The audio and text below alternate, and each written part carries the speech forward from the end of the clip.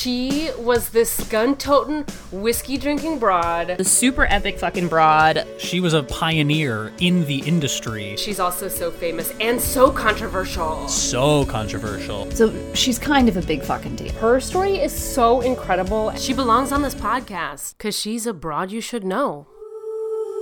Hello and welcome to Broads You Should Know, the podcast about amazing and noteworthy women from history. I'm your host, Sarah Gorski, and I am here with Chloe Sky, one of our favorite recurring guests. Hello, Chloe. It's me. Chloe is back, and we love her so much. I mean, one day I'll write a real song about it, and then I can really sing it. That was a cute little song. I appreciated it. Well, Chloe, I invited you back this week because what a fucking week, huh? Oh my god. Oh my god. Like we knew, like I did a whole Broadly Speaking about this like a month ago because we heard that it was going to happen, and it still happened, you know. It happened a lot sooner than I thought it would, too. Like, the turnaround on that was, like, no time. Well, I think they were always slated to be making decisions around this time before the holiday. Well, we should tell people what we're talking about.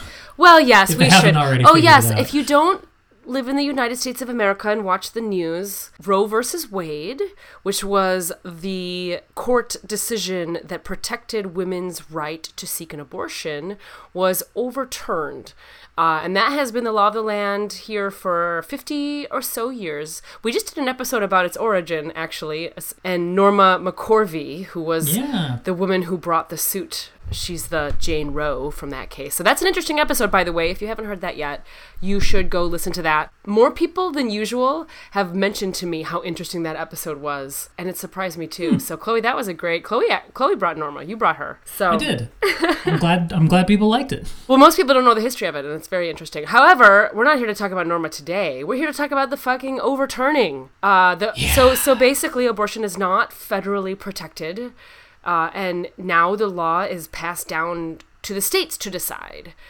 So individual states have all of these trigger laws that have already gone into effect. It's already now illegal to get an abortion in a bunch of these states. Yeah, including my home state of Wisconsin. They just instantly reverted back to a law that was written in like 1840-something. 1840-something. Yeah, before any women had the right to vote, have bank accounts, let's remember. Right. Like, women couldn't do a bunch of things even 100 years ago in this country. And we've made all this progress, and now it's not suddenly is the truth. And that's the mythology here.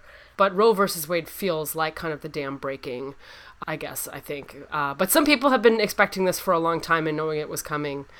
And those of us that are super shocked are probably just less kind of connected with the reality of how our country is currently functioning. Yeah, just not paying attention. Because this has been written on the wall for many, many years. Many years. Chloe, did you find yourself surprised when the news broke? Yes and no. I was surprised at how mundane it felt, and also the level of joy and celebration that some people I know had when it happened. I wasn't surprised that it happened, partly because there was that announcement that they were looking at doing it a month and a half ago or whenever that was.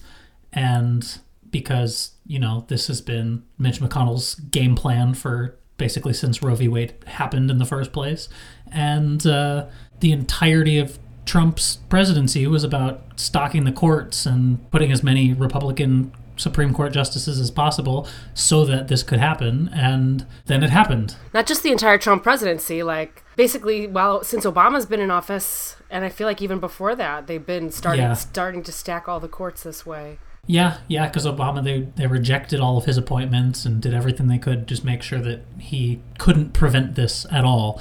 So yeah, it's been a long time coming. I didn't know that it was definitely in the works until Trump, but it's been happening since long before that. Yeah, for some reason the GOP's like really fucking good at setting goals and rallying people around fear in a way that gets them what they want, and it's very disturbing. I was like similarly not shocked because of the draft ruling. So it wasn't even like a rumor that it was going to happen. It was a draft of the ruling that got circulated like a month and a half ago.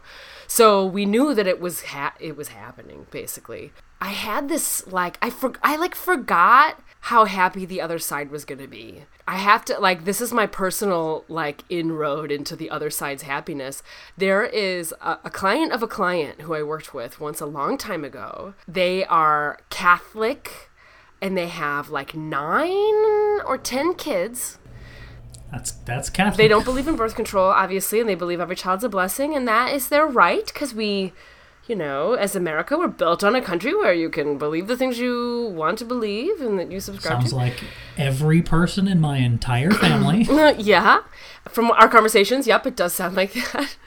And a bit ago, like, I think it was during the Trump presidency. I think it was at some point during that. This guy, this patriarch of the family, we'll call him, he engaged with me on a post on Facebook. I had forgotten that I had Facebook friended him when I worked as a client of a client. You know, I was like a contractor. And so I like vaguely knew them and worked with them, and we like Facebook friended because we were helping them with some Facebook things or whatever back then. So it made sense to friend him, even though, you know, we weren't. Anyway, I forgot because I snooze him half the time, and, you know, it's just obnoxious. And he engaged with me, you know, a couple years ago on a comment thread, and he was arguing about when life begins. But I was arguing about women's autonomy and women's right to make decisions about their body. I wasn't arguing about when life begins, because I don't know. I'm not a fucking scientist, and I'm not a, like... Right. You know, but I do care about autonomy, and I do care, you know, about the fact that dead bodies have more rights than women now in huge parts of the United States. That disturbs me. It disturbs me. Pretty disturbing. It's pretty disturbing. But I had forgotten about this guy. It's like in the 2 years between then and now, I forgot about him. And I guess because of the Facebook algorithm, his post appeared on my feed, and all of these Catholics, oh my God, I'm getting emotional. I didn't think I was going to get emotional. All these like really supportive Catholic people were like posting the happiest memes I've ever seen. And they were celebrating, and they were like, someone even posted, "Thank God, I hope they can overturn gay marriage next." And I found myself fucking flabbergasted. Like, I forgot, like, I knew they existed, and I forgot. And I don't understand. Like, some of these people commenting are women. They're women, too. Like, their rights and the rights of their daughters, the health of their daughters, the autonomy of their daughters is now at risk, at significant risk. And I just, like, that's when it, like, that for some reason, that moment when that fucking post flew across my feed, I just, like, kind of fell apart. And I'm lucky to know so many wonderful people in my life who, you know, for the most part believe in the same freedoms as I, even though we don't necessarily believe in the exact same religion or version of whatever it is we believe. You know, I think I'm fortunate that most of my family and friends are people who also believe in people's choice and the freedom to choose, and to see people celebrating, because like, what is it they're celebrating? They're celebrating something that's going to kill women, something that is going to keep women impoverished and more or less like enslaved to the men that impregnated them. It's a level of brainwashing that you have to have been born into to not be able to see the other side and to not be able to see past this is murder. That's all that they see. And yeah, it's the only thing that matters to them. The only part of it. Like, you can argue about women's bodily autonomy until you run out of breath, until you literally die, and they will not listen, because the only thing they hear is you're trying to justify murdering a baby. Yeah. And I know this because I grew up in this house.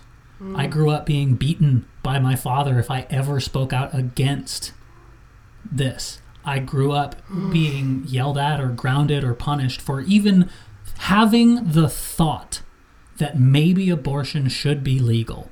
My entire family was throwing parties over the weekend to celebrate this overturning of Roe v. Wade. God. Like, I spent the weekend just paralyzed, just absolutely distraught and paralyzed, partly because I was also, like, just thinking of the women that I know who live in those states, because the states where it became instantly illegal is every state I've ever lived in before this. Yeah. I mean, and like, you know, I constantly remind myself I have to decenter myself from some of the, my discussion about it, because I live in California, and California's already moved to protect abortion rights and to protect people who travel here to receive that treatment. And it's not about me currently. I live in California. It's about everybody else and all of these women. But like, I spoke to one of my friends today, and he called me to say his wife is now expecting. And for them, it's good news. They've been trying to conceive, but they also are terrified because they're like, what if it's an ectopic pregnancy? Yeah. Or any number of potential things that can happen in the course of a pregnancy, which is normal, which happens to everyone. But now, like, women are going to die from it. He's like, I could literally lose my wife because we wanted to have a child. I can't even imagine the people who didn't want to have a child. Is this particular friend, like, are they pro-choice already, or is this like a new? They were already pro-choice. They're one of the maybe most liberal people I know in the whole state. So, yeah. Listen, we can say this. This view is not representative of all the people that live in all these states. No, absolutely not. I know great people that live in Wisconsin. You know, I have family in Wisconsin. Yeah. I think that it's something like 60% of the country thinks that choice should be the correct, like, thinks that 70%. It's like 70%. It's like a crazy high number. It's a crazy majority. And like my friend was also saying, like, I work with a lot of, staunch Republicans who I just assumed would be pro-birth, pro-life, we could say pro-birth, pro-forced birth. Yes, he said, I just assumed they would be, but they were also upset that this was overturned, and that kind of shocked me. But I finally started to engage with some of these people who I just assumed were on a different side than me, who it turns out are fully on my side, and it completely was a surprise to me. And the little glimmer of hope that I have is that there are so many people who voted Republican, who just didn't think that this could happen, who may now see that, maybe these votes matter. Maybe the party I've been supporting is actually as adamant about some of these things as they say they are. And it's not just to win over certain voters in certain states. Like, I think some people had convinced themselves of that. Like, they're not actually going to do it. Well, but now there they have it. And the justice passing down the decision literally said, I hope we can overturn gay marriage next. And if bodily autonomy is already now threatened, at risk, gone for a lot of people, like, I just wonder, like, how far into the future is it before it's not legal for me to take my hormones anymore? How far into the future is it before, like, it's already illegal in Florida to give hormones to children, even if they want them, even if they know they're trans. It's literally a crime. Yeah. How long until it's literally a crime for anyone to take hormones? How long until they have legislated our identities away? Yeah. And I'm terrified. Like, I'm already heartbroken for everyone who's already suffering. Yes. And this is the beginning. This is just step one of I don't even know how long of a process to try to get us back to the 1950s. Well, I share all of these same fears as you. I share every one of them, about all of this progress we've made and the protections for people. The things that I love the most about this country, those freedoms, that is what is at stake. And furthermore, we haven't said this yet, but this law and forcing birth, it's a form of religious jihadism. Because there are plenty of religions, including Judaism and other religions, that do not say that abortion is a sin, and they do say that it for the sake of the protection of the woman, and et cetera, et cetera. So it is not just religious. It's like the specific Christian jihadism, and it's very deeply disturbing to me because, this country is filled with not Christians too. And the way that things have been stacked now, there is not equal representation for people of all religions and of all races and of all socioeconomic classes. That is very clear in all these decision makings, is that these very few that have managed to wield their power and wiggle themselves into power and hold on to it are not representing the people. They're not. Can I ask for clarification on what you mean by jihad? They're making religion law is what I mean. And that, that might be not a very appropriate word to use in this situation. And I should have looked that up before I said it. Yeah, I just remember reading something that said, that was like a scare tactic thing that they put out that was like 90% of Muslims believe in jihad. And then if you actually look into what the word jihad means, it's like freedom of religion or something. The definition is militant Islamic movements. So that's not correct. Obviously, we're not talking about Islam, but it's certainly, at minimum, it's religious extremism. Yes. And it's dangerous, life-threatening. It's not respecting freedom of religion or freedom of choice in any regard. Freedom of religious choice, freedom to, live your life as you want. Yeah. Yeah, and it's disturbing because this is a country that's based on freedom of religion. Like, we are all supposed to be allowed to believe whatever we want to believe or believe nothing at all. That, A lot of people don't think that, though. Well, a lot of people who live here do not believe.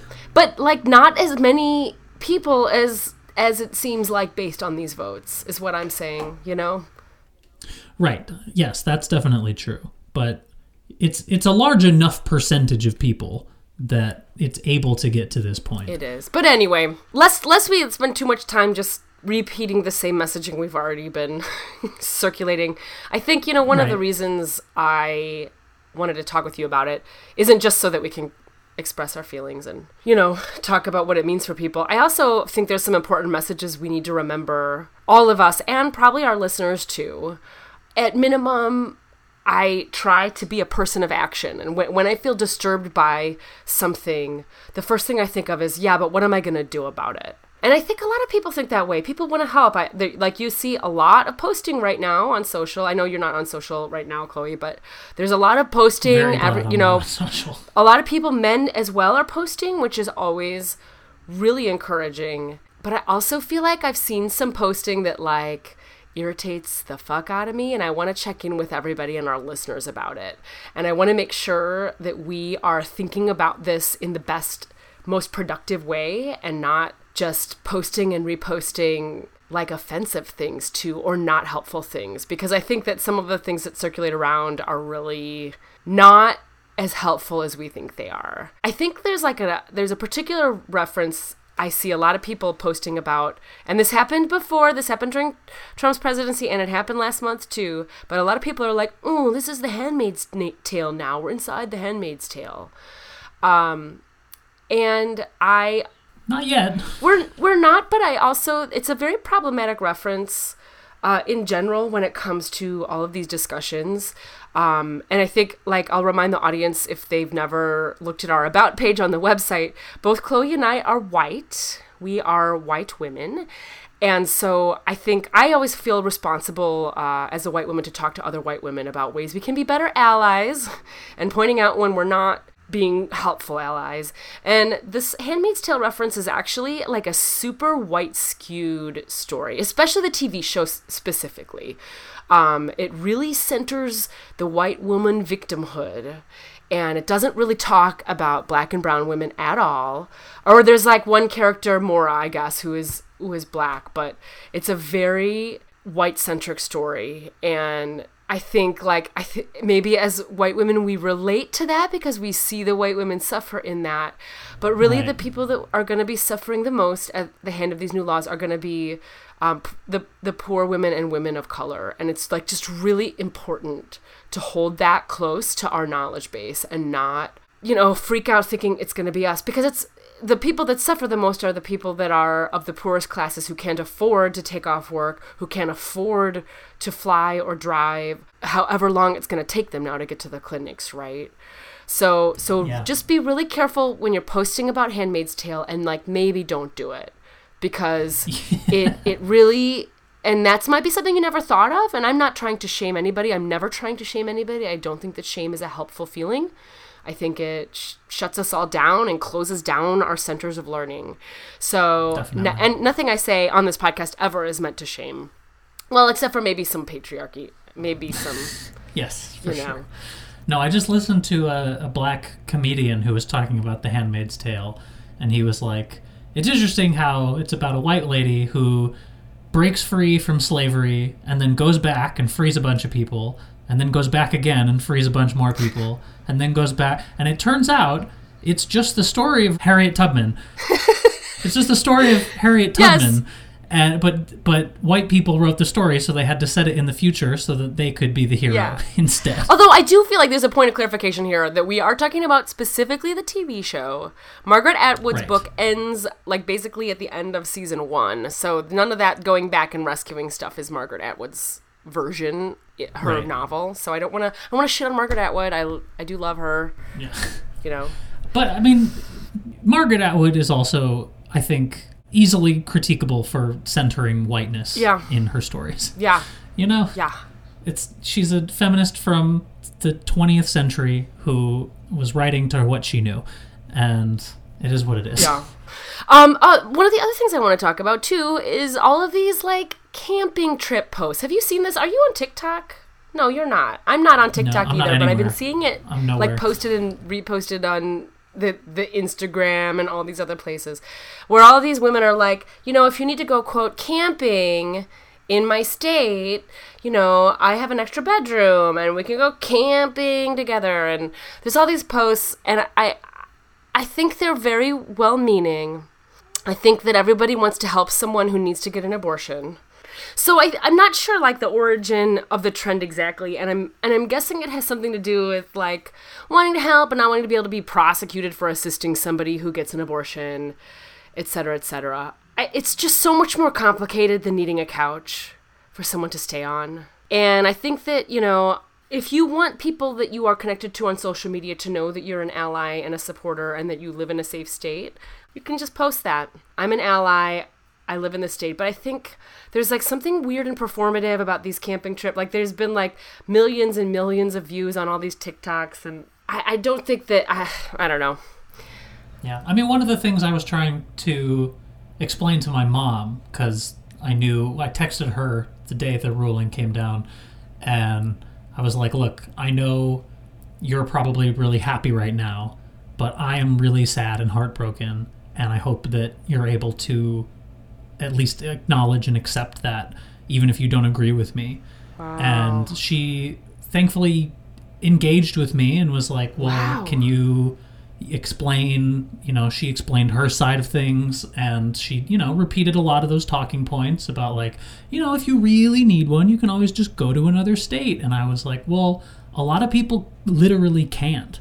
Like, some people, first of all, can't get time off work. Yeah. Second of all, if they can get time off work, might not be able to afford the gas prices right now to drive to another state. Yeah. Might not be able to afford the procedure in the first place once they get there. And a lot of states are now passing down laws that if you leave a state and get an abortion, they can charge you with murder the moment you get back in the state. Yeah. So there's a number of reasons that doesn't work. And there was a study, so I was, trying to look up facts to have an informed podcast episode. And there was a study done by the University of Utah that found that the average travel distance to an abortion clinic will increase from 40 miles to more than 113 miles. Oof. And that's average, so it will often be more than that. Like Texas, it's going to be more than that. Texas is ginormous. Yeah. Any of the less populous states, it's going to be a huge distance. And there was another study done by the JAMA Network Journal that found that women who need an abortion are more than twice as likely to delay the procedure or decide against them entirely if they live more than 50 miles from a clinic. For all the reasons you said, they can't get off work, it's expensive. This is even before Roe had passed, right? These are studies that were done before Roe was overturned, rather. Right. And prior to the Supreme Court ruling, there was at least one abortion clinic in every state. And on average, most women of childbearing age lived within an hour's drive of one. And now, all of a sudden, that's not going to be true. These clinics are not going to be performing abortions anymore. Yeah, and a lot of them had to immediately shut down. Like, people are out of work because of this. Yeah, I mean, I listened to a great episode of I don't know if you listen to The Daily, but I really enjoy that podcast. And they were interviewing clinic workers in those states the day the ruling came down and like what their day was like. Basically, they had procedures scheduled for that day that they could not complete, they couldn't do. And they became, like, some of them explained it as like becoming a travel agent. So now they're basically just trying to help these women who they were supposed to be helping figure out, like, okay, what is the best way? And, one of the women that was interviewed, one of the workers that was interviewed, was describing one of the women that she had been in contact with who basically was having, like, very serious, like, emotional breakdowns her whole appointment in the first place, knowing that these things, these laws were in the works and it's being looked at by the Supreme Court. And now she's just like calling her every day to check in on her well-being and make sure that she's okay. And like, that's not this nurse, this doctor, that's not her job to do that. And she is, because she's so worried about this woman. She's a good person. Yeah, right? There are good people. There's always good people. So, in tandem with the camping trip thing being kind of like, not like, don't do that, we also have to stop talking about inventing an underground railroad for abortions. Oh yeah, no, that doesn't sound It good. is. I have to tell this to everyone who's listening who may think, but what do you mean? Like, we want to be helpful. First of all, it's super offensive for white people to talk about creating an underground railroad. That's super offensive. We just talked about, you just used the Harriet Tubman example, and it's appropriation at best, and at worst, we cannot so first of all, we just cannot even refer to starting something like the Underground Railroad because we're white people. And whether or not we know that our relatives actually enslaved people in our history, that is part of our culture here in America. And we have to remember that always when we are making any reference to something like that. Yeah, there are vast differences between what it was to escape slavery and Yes. even like yeah. Yes. I just can't even start. Yeah, yes. But there's a second part to this caveat, is that the thing is about when, like, what you're trying to say when you say that we need some sort of network to help women get abortions, right? The thing is that already exists. You just haven't heard about it. Since before Roe was even in place, there was a network of abortion funds that has been established across this country now for decades because, not surprising, it's been really difficult for women of color and poor women to get abortions for a long time, even before the ruling that happened. And so there is a huge amount of organizations that are very underfunded, by the way, but that actually have experience. And I want to just kind of read a little bit. There is, I found this great article, and maybe I should post this on the website. I'll post this on the website. But the woman who wrote the article, she is the executive director of Access Reproductive Justice, which is one of these organizations. Rather than try to reword what she says really eloquently, I just kind of want to read from the article for a second. So she says, quote, "As the Black leader of Access Reproductive Justice, a statewide abortion fund that has been serving Californians for almost 30 years, the majority of women whom also identify as Black, Indigenous, or people of color, I'm troubled when I hear folks, in particular privileged white women, try to reinvent the wheel and solve the problem of abortion access. This instinct demonstrates a pervasive unawareness and disinterest in learning about and working with the nation's foremost experts on abortion access. The abortion funds that day in and day out help our communities navigate the hostile restrictions and harsh barriers designed to prevent people from getting abortions. What's more, abortion funds are largely led by BIPOC and LGBTQ+ people, and the notion that our country needs a, quote, new underground railroad of sorts is a blatant erasure of our work and leadership. The National Network of Abortion Funds, the NNAF, of which Access Reproductive Justice is a member, is a powerful 30-year-old nationwide network of more than 80 community-based organizations that link people to abortion care. We respond when people need money to pay for their procedures, childcare, money for travel and meals, and other forms of practical and logistical support around obtaining an abortion. Many funds are led by volunteers and Black and brown folks, many of whom have had abortions and utilize their funds' services. But despite our long history and extensive experience in providing for the needs of those seeking abortions, these funds are continually undermined and underfunded because people refuse to see the work we've been doing for decades. Well, that is very difficult to argue with. It is. I'm going to keep reading from it because I think this is like really important for white people to hear. And I know a lot of our listeners, not all of our listeners, but a lot of our listeners are white. Quote, no matter how well-intentioned, these efforts are fraught with potential danger. These efforts, referring to things like the camping trip and forming our own underground railroad, right? Quote, these efforts are fraught with potential danger and directly undermine the work abortion funds have been doing and will continue to do.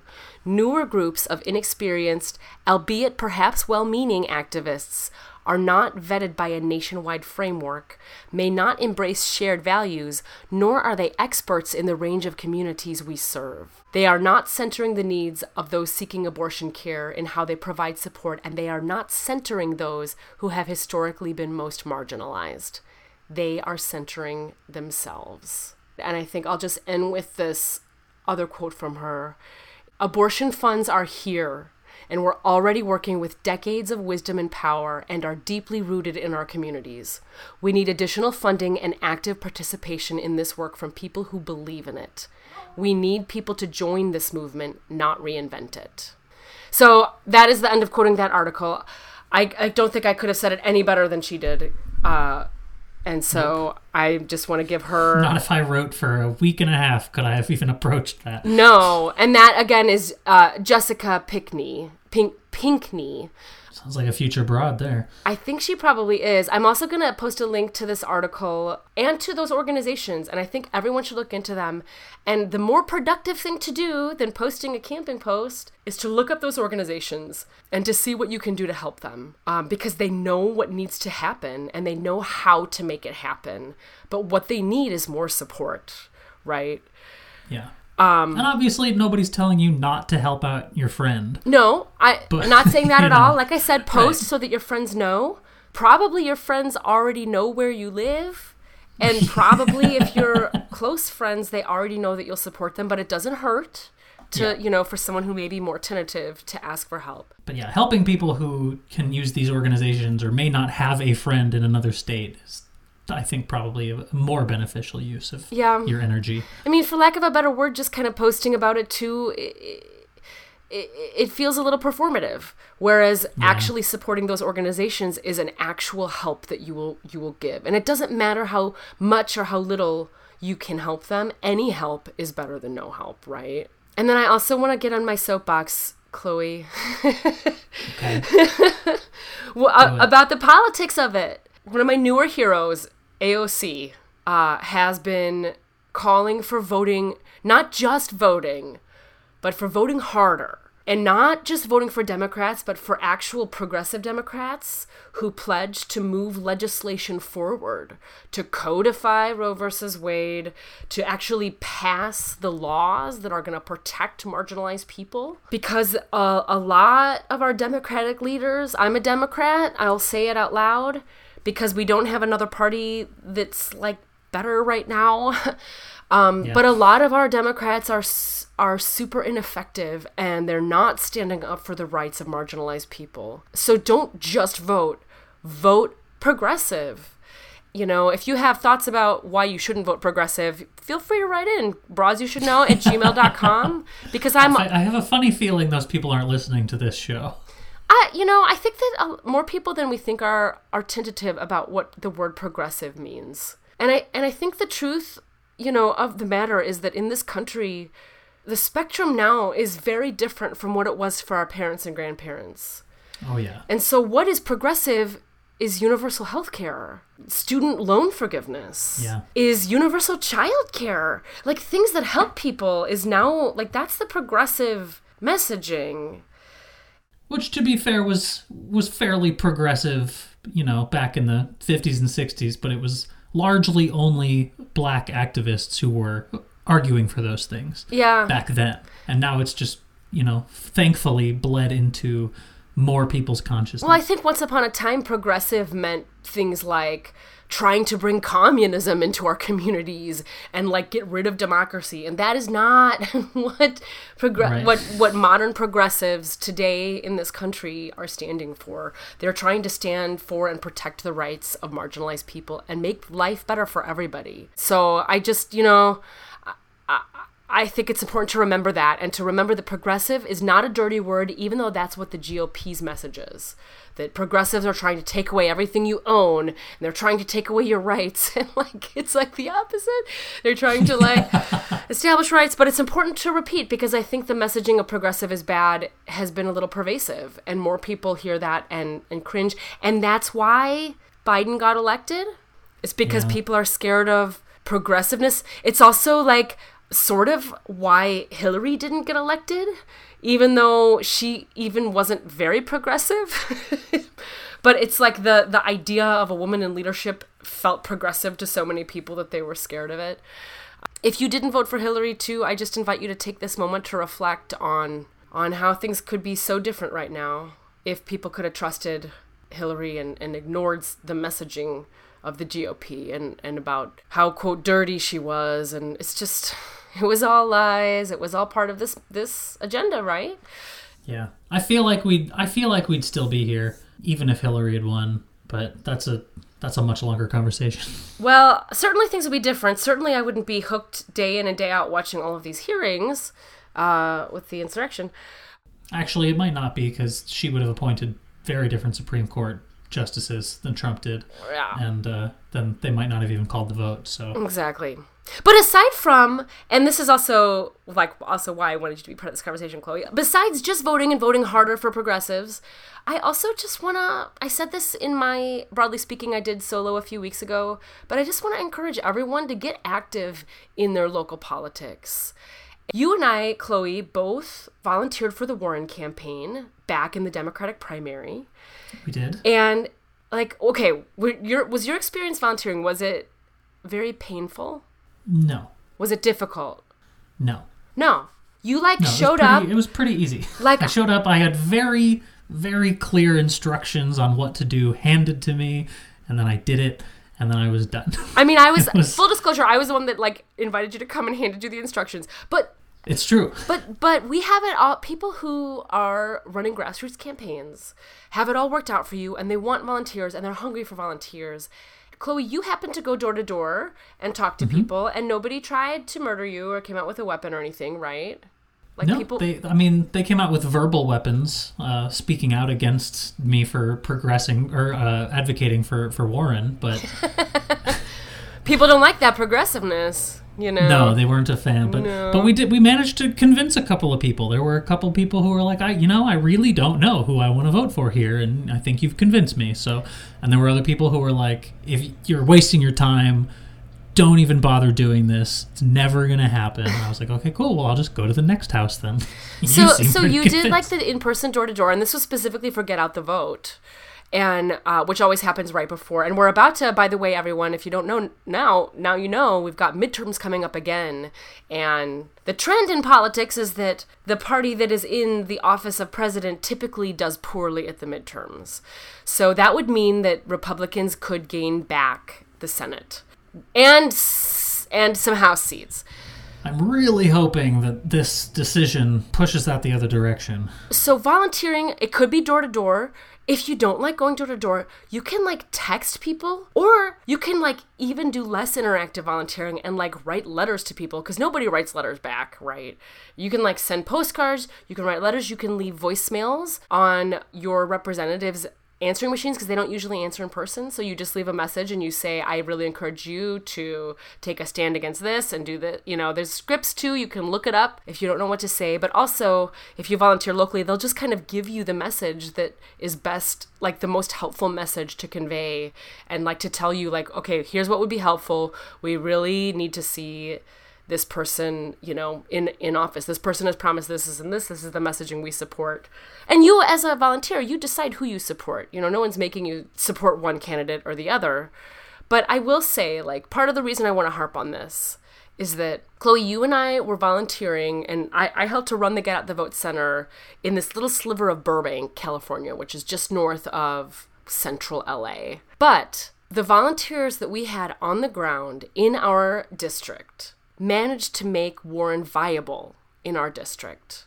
So Warren would have progressed to, had she become viable, the way, if you don't know how it works, a candidate can't pass the primary without, a certain amount of the votes, and that means being viable in a certain number of the districts, getting a certain percentage of votes in a certain number of the districts. And we made her viable in our district. And the volunteers of Warren for LA made her viable all over LA.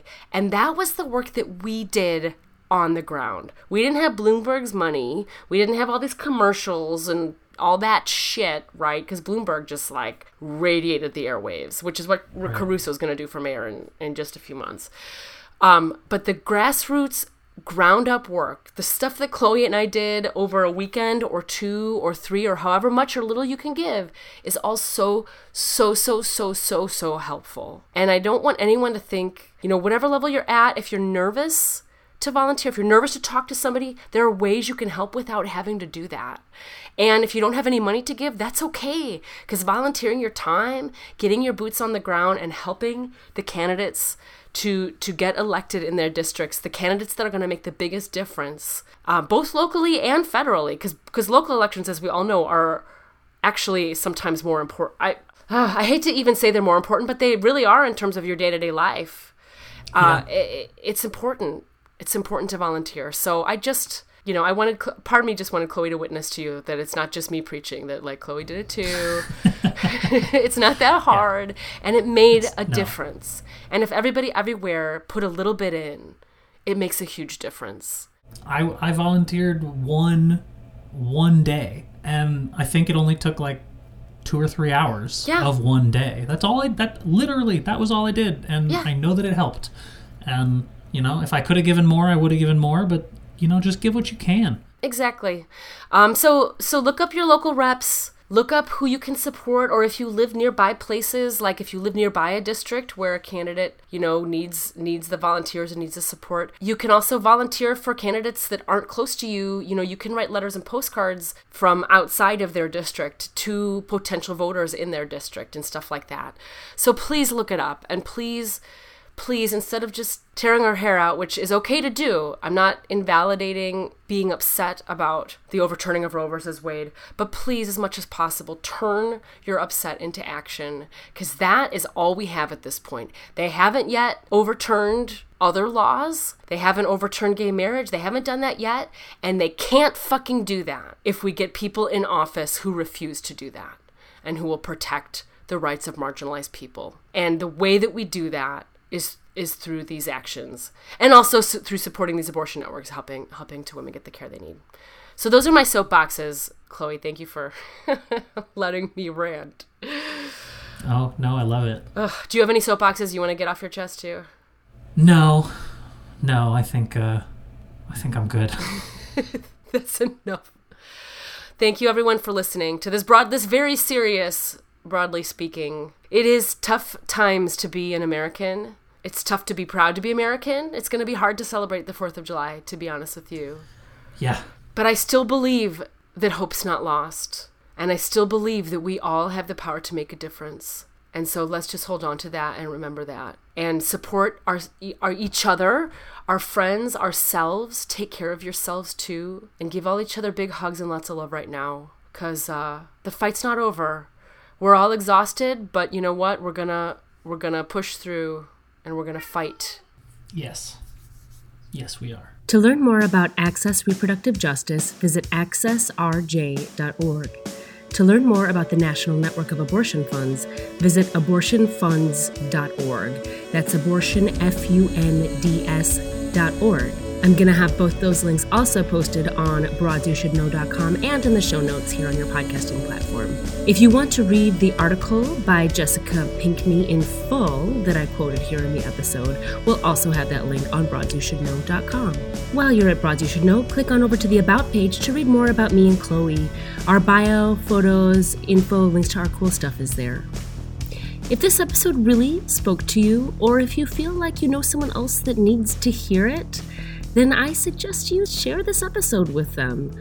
It's hard to say things ourselves sometimes, but you can offload some of that burden by giving it to me and Chloe. So share this episode with your friends, family, anyone you know who might benefit from it. If you aren't following us on social media yet, you should. We're on Facebook and Instagram at Broads You Should Know and Twitter at BYSK Podcast. To suggest a broad, fill out the form on our website or email us at broadsyoushouldknow@gmail.com. Broads You Should Know is produced by me, Sarah Gorski, and edited by Chloe Skye, with original music by Darren Callahan. Finally, if this episode really has you interested to learn more about both the things I've talked about previously about abortion, as well as about Roe versus Wade, we do have a Broadly Speaking episode that aired a couple of weeks ago, so check that out. We also have an episode about Norma McCorvey, who was the Jane Roe in Roe versus Wade. Her story is very interesting and not how you think it will be. See you next week for another Broad You Should Know.